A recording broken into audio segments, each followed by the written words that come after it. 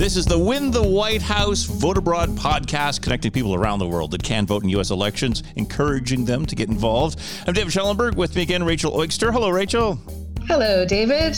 We are the chair and vice chair for Democrats Abroad in Canada's capital region in beautiful, muggy, hot Ottawa.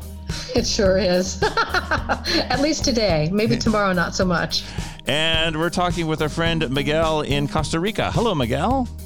Hi, David. Hi, Rachel. It's a pleasure to be here with you. This is my first live podcast after my election. So right. It's always good to be here with you.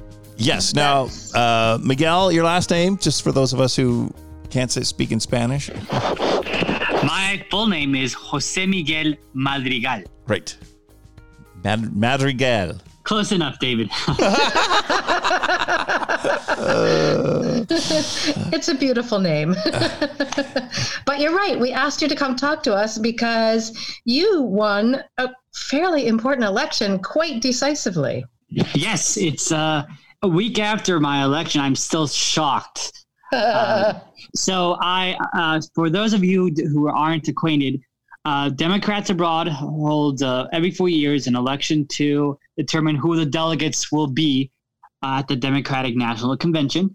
And this year I decided to put my hat in the ring, and I won. And I still can't believe it. I defeated one of people who are very, very well known in Democrats Abroad. Yeah, me. You defeated me. David, well, yes. you wiped the floor with David. Yes. But well, yes. Yes, I defeated the host of this show. I'm sorry, David. It's okay. You did defeat quite a number of people who are very well known in DA, and we haven't even mentioned yet, you defeated 115 competitors. That is correct, 115. But not only from the American continent, but also from Europe, Middle East, and Africa, and as well as Asia Pacific. So this year, the election of the delegates was open for all three regions, and I defeated them all. So how did you do it?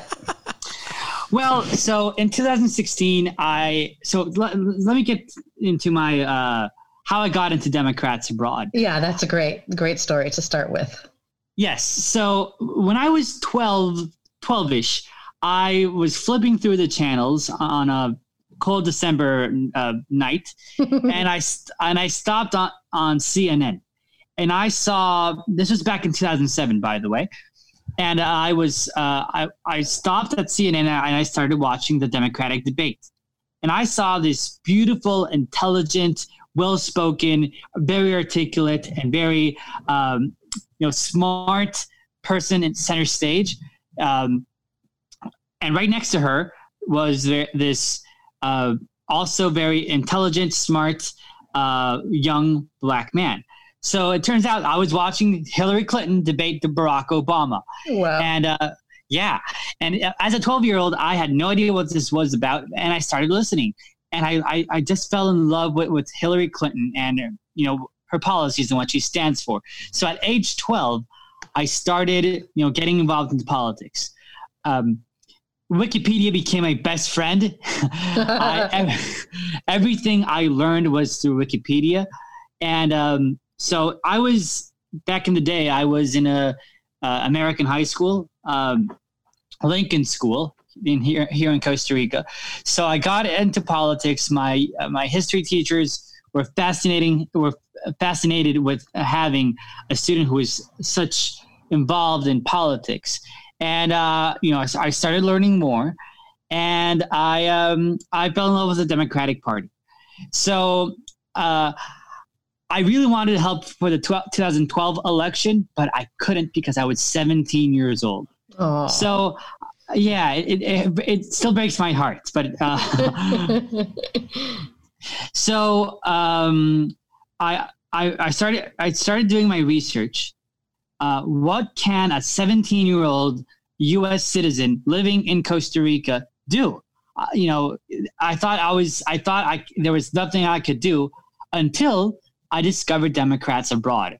I just Googled it and it showed up. And I contacted the chair at the time, and she said, "Oh, we're sorry, we can't take you in yet because you're 17.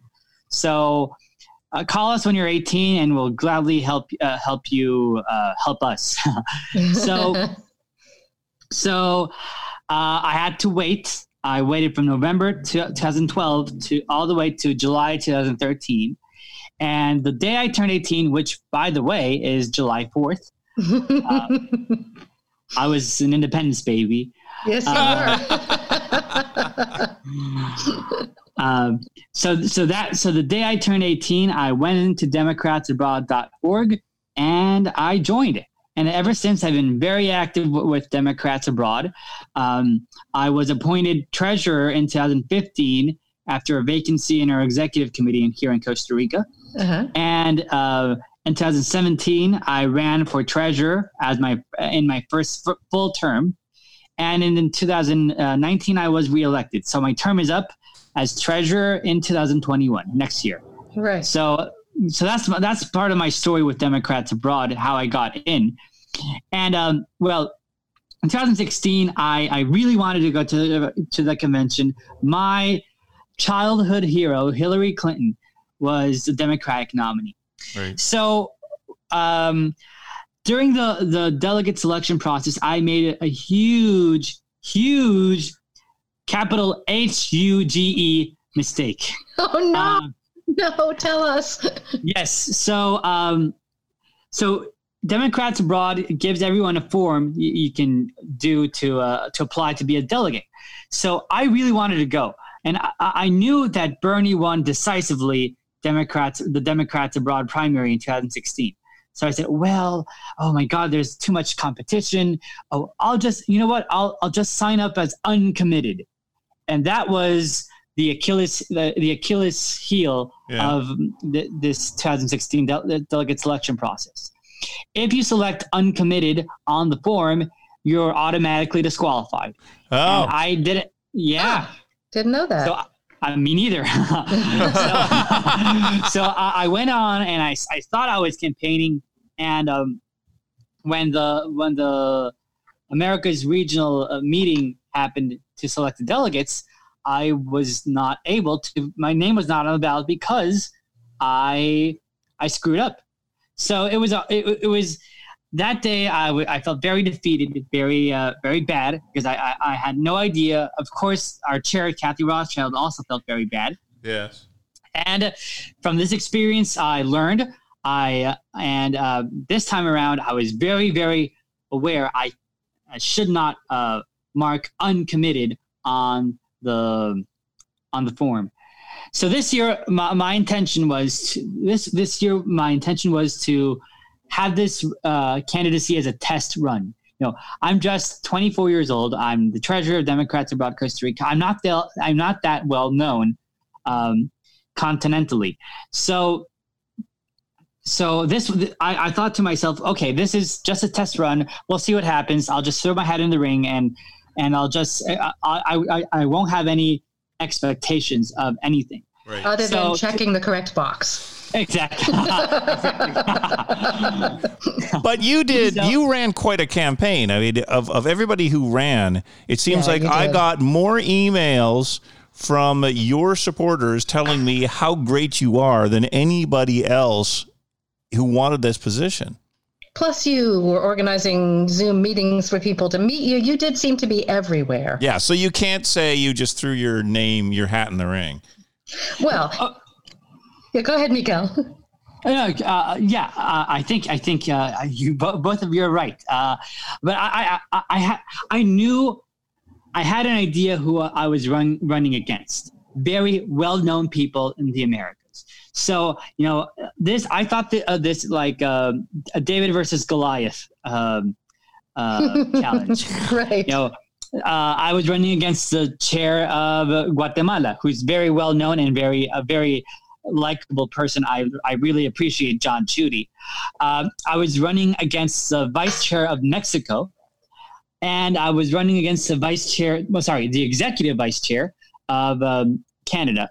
And I had no idea Julie existed until the day I was elected. So, Julie, if you're listening to this, Hi.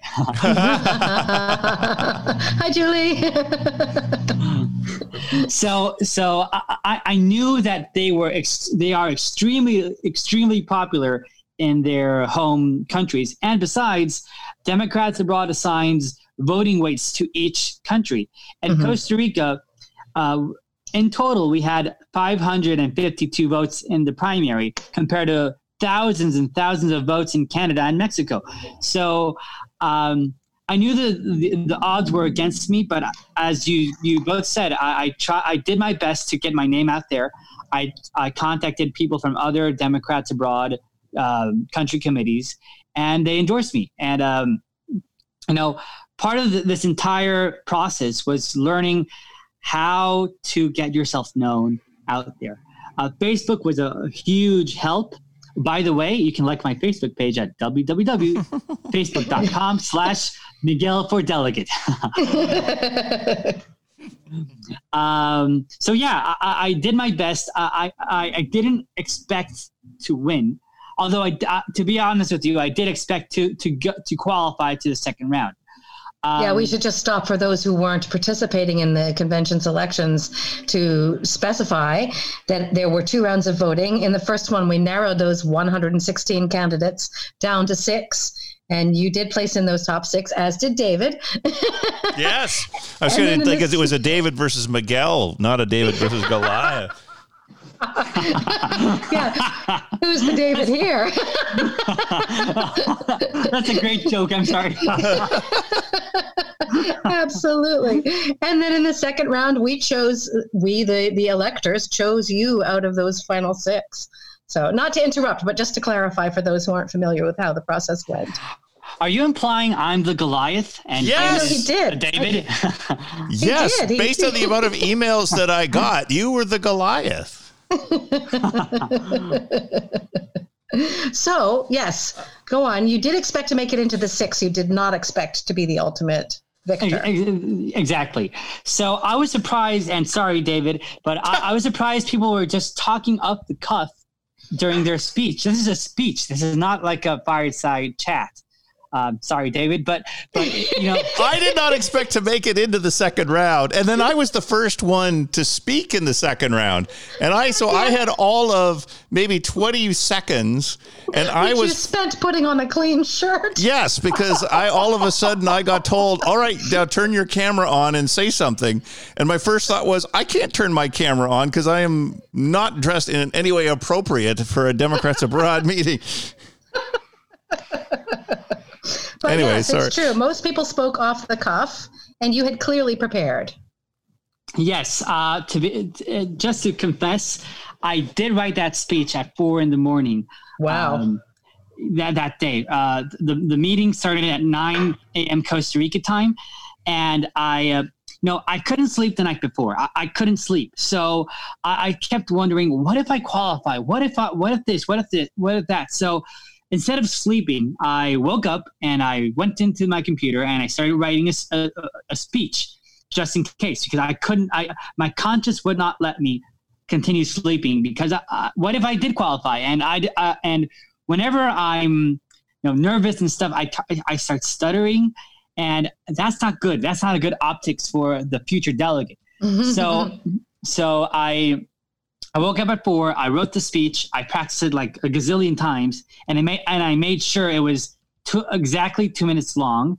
And I honestly was very surprised seeing all these important people, including David,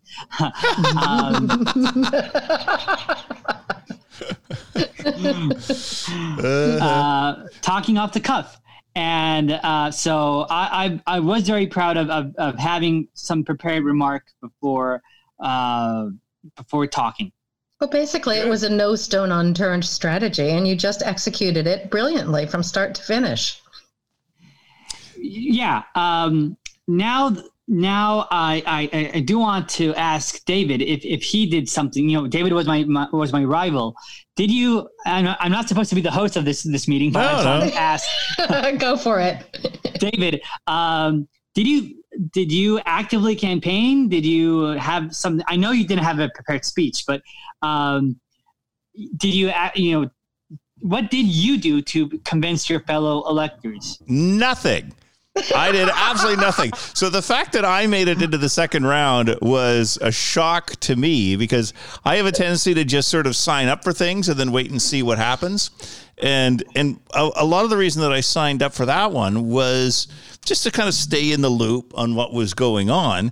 And then all of a sudden I made it into the second round. So yeah, I had no intention of making it the second round.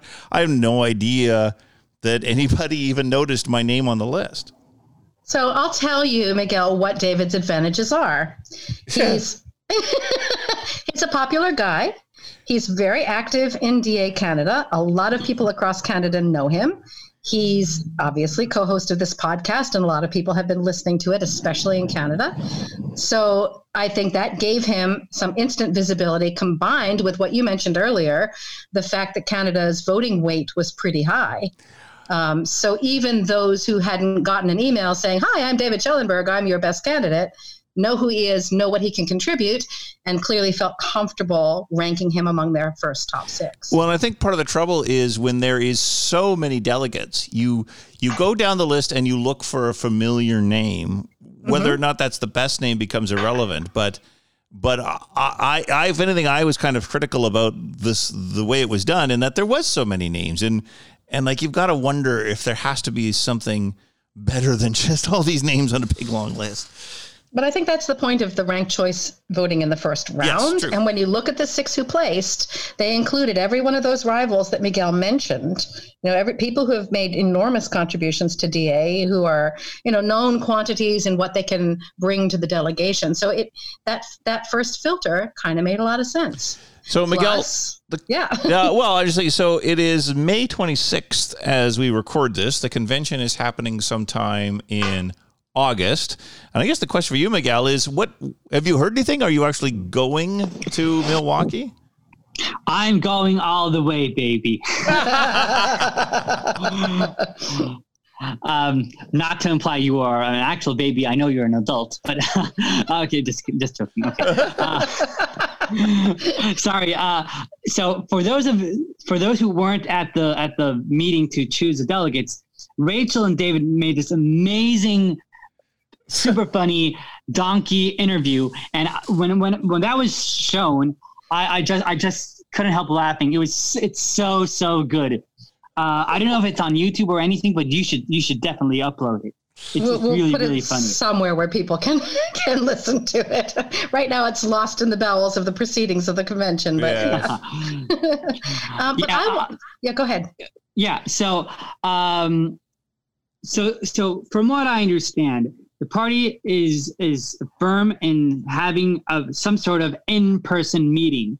Now, the question will be how this will take place. Right. Now, I think it would be very irresponsible for the party to have some sort of convention with 4,000 people or more than 4,000 people. The press will be there, the speakers will be there. So there will be about 4,000 delegates. So imagine a jam-packed arena with, 8,000 people and have no social distancing. Yeah. So I think the party will have to modify its rules or move the convention elsewhere. I have heard a rumor out there that they might be moving this from the Preserve Forum where the Milwaukee Bucks play, and they'll move it to the Milwaukee Brewers Stadium and have a one-day event instead of a 4-day event. But that has not been confirmed by the party, and we'll see what happens. But as of right now, I have not bought my plane tickets to Milwaukee, right? And I'll wait and see what happens. But I really do want to be there in person. So let's talk a little bit about what you bring to the convention. You are, I think you and I determined, the youngest member. You are, one of your qualifications you didn't mention, I think you're the vice chair of DA's Hispanic Caucus, and you were a committed Biden delegate. So what are you contributing to Democrats Abroad's positions? So part of the things, by the way, I just wanted to give a little shout out to the Hispanic Caucus. I am the vice chair of the Hispanic Caucus. Yeah. And this delegation, this Democrats Abroad delegation, that will be attending Milwaukee will be the most Hispanic delegation ever. Yeah. The other delegates that were elected in the other region, EMEA, four out of the 6 delegates from EMEA, the EMEA region, are Hispanic. So plus me, that makes us a lot.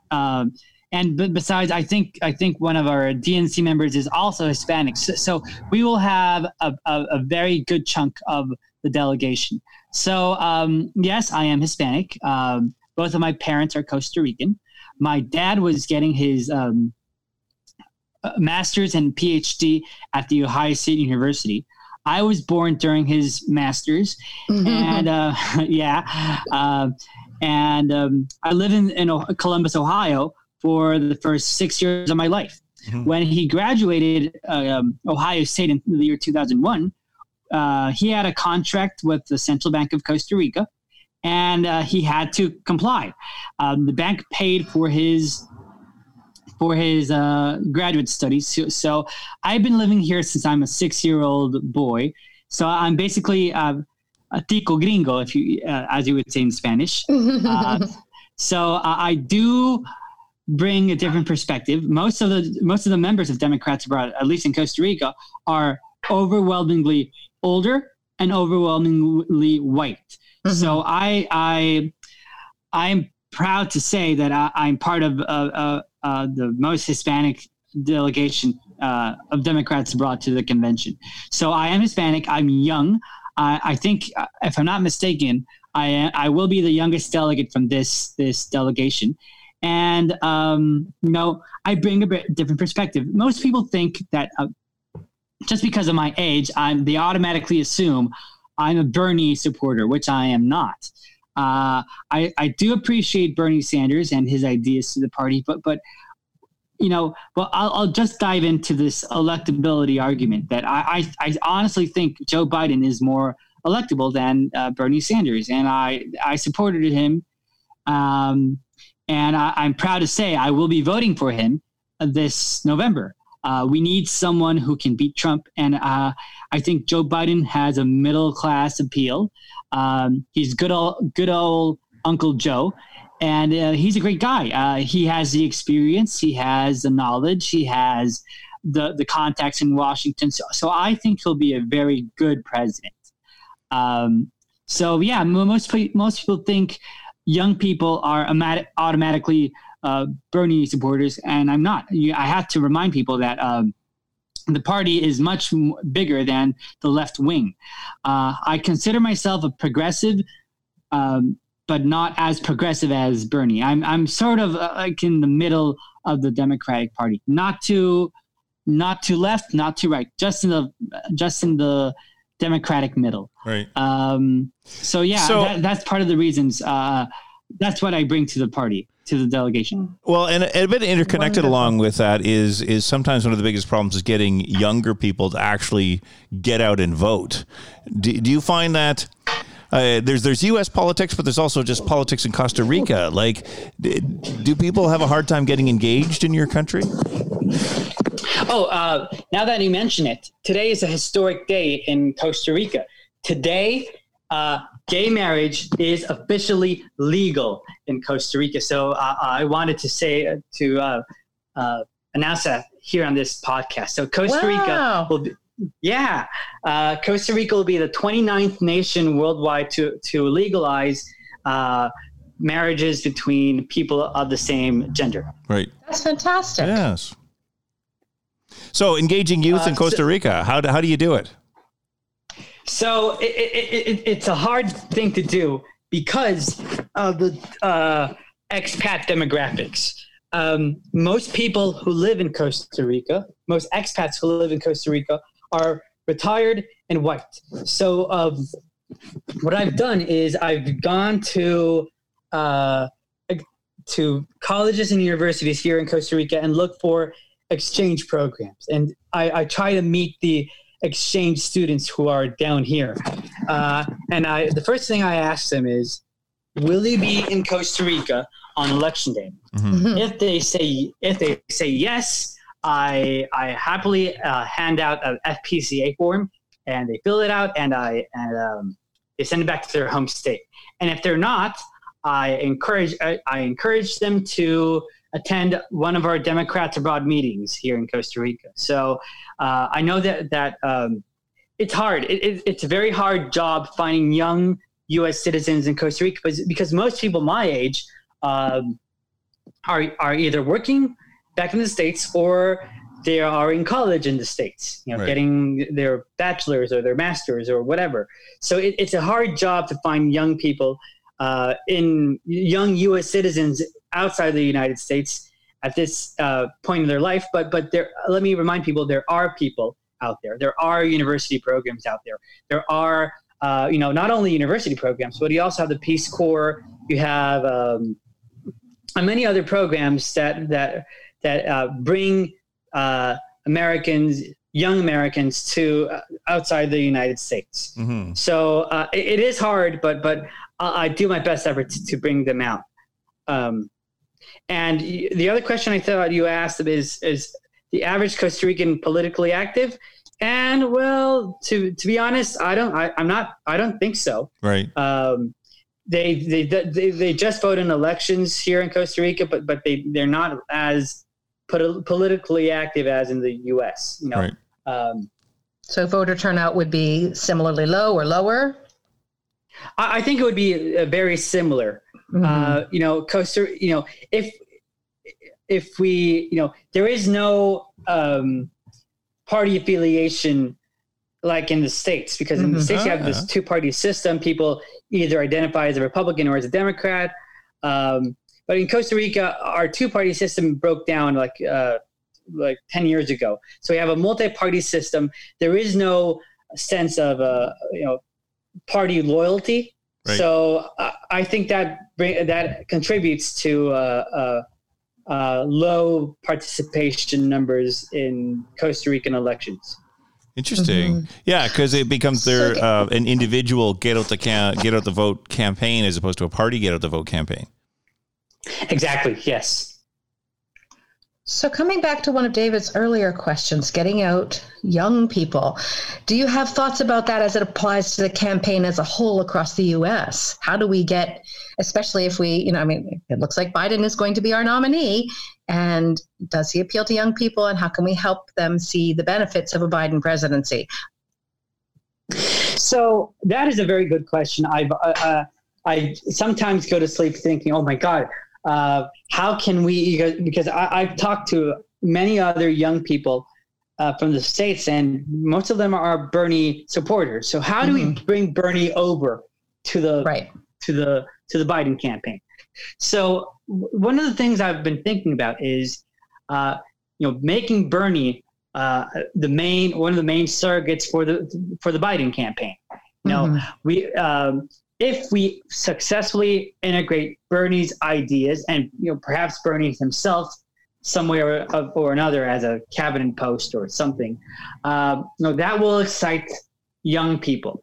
I have no doubt Bernie will be. He is an excellent senator, but he also will be. If appointed as Treasury Secretary or Secretary of Health and Human Services, he'll do an excellent job there. So right. Biden has to tout Bernie as one of his main surrogates and tout his endorsement. And one of the things we as delegates do at the convention is approve or amend the platform. And I think if we integrate most of Bernie's ideas into Biden's platform, come convention time, and we make sure this is the most progressive platform in U.S. history, we can bring those people over. We just have to make sure that certain points are integrated into the platform. And I think as a delegate, I will have to read what's out there, and I will be approving or amending the platform depending on the plank. Right. Yes, I think you will have some help with the DA platform because it is apparently one of the most, it may actually be the most progressive of the 57 state entities who will be contributing their platforms to the DNC platform. Exactly. So, to bring out young people, you have to energize them. And the only way is, by making sure we appeal to those voters by having progressive policy ideas on the platform. So, Miguel, just tell us, how did it feel to win? So I think May 17 will go out as one of the happiest day of my life. I did not expect to win at all. And when, I got a text message from one of the people from Democrats Abroad Costa Rica, said, Miguel, you won. The results haven't been published yet. So I said, what is he talking about? Oh, you had advance notice. Yeah. I didn't know that. Oh, dear. And I was in the back room as a ballot counter, so I knew, but I didn't know that the results had leaked. Oh, dear. Controversy. But go ahead. So I thought, oh, this guy, he's out of his mind. You're crazy. That's not true. That's what I kept telling myself. And then when Steve Nardi published the result, I could not believe that my name was on that screen. So I turned off my mic, and I started crying. So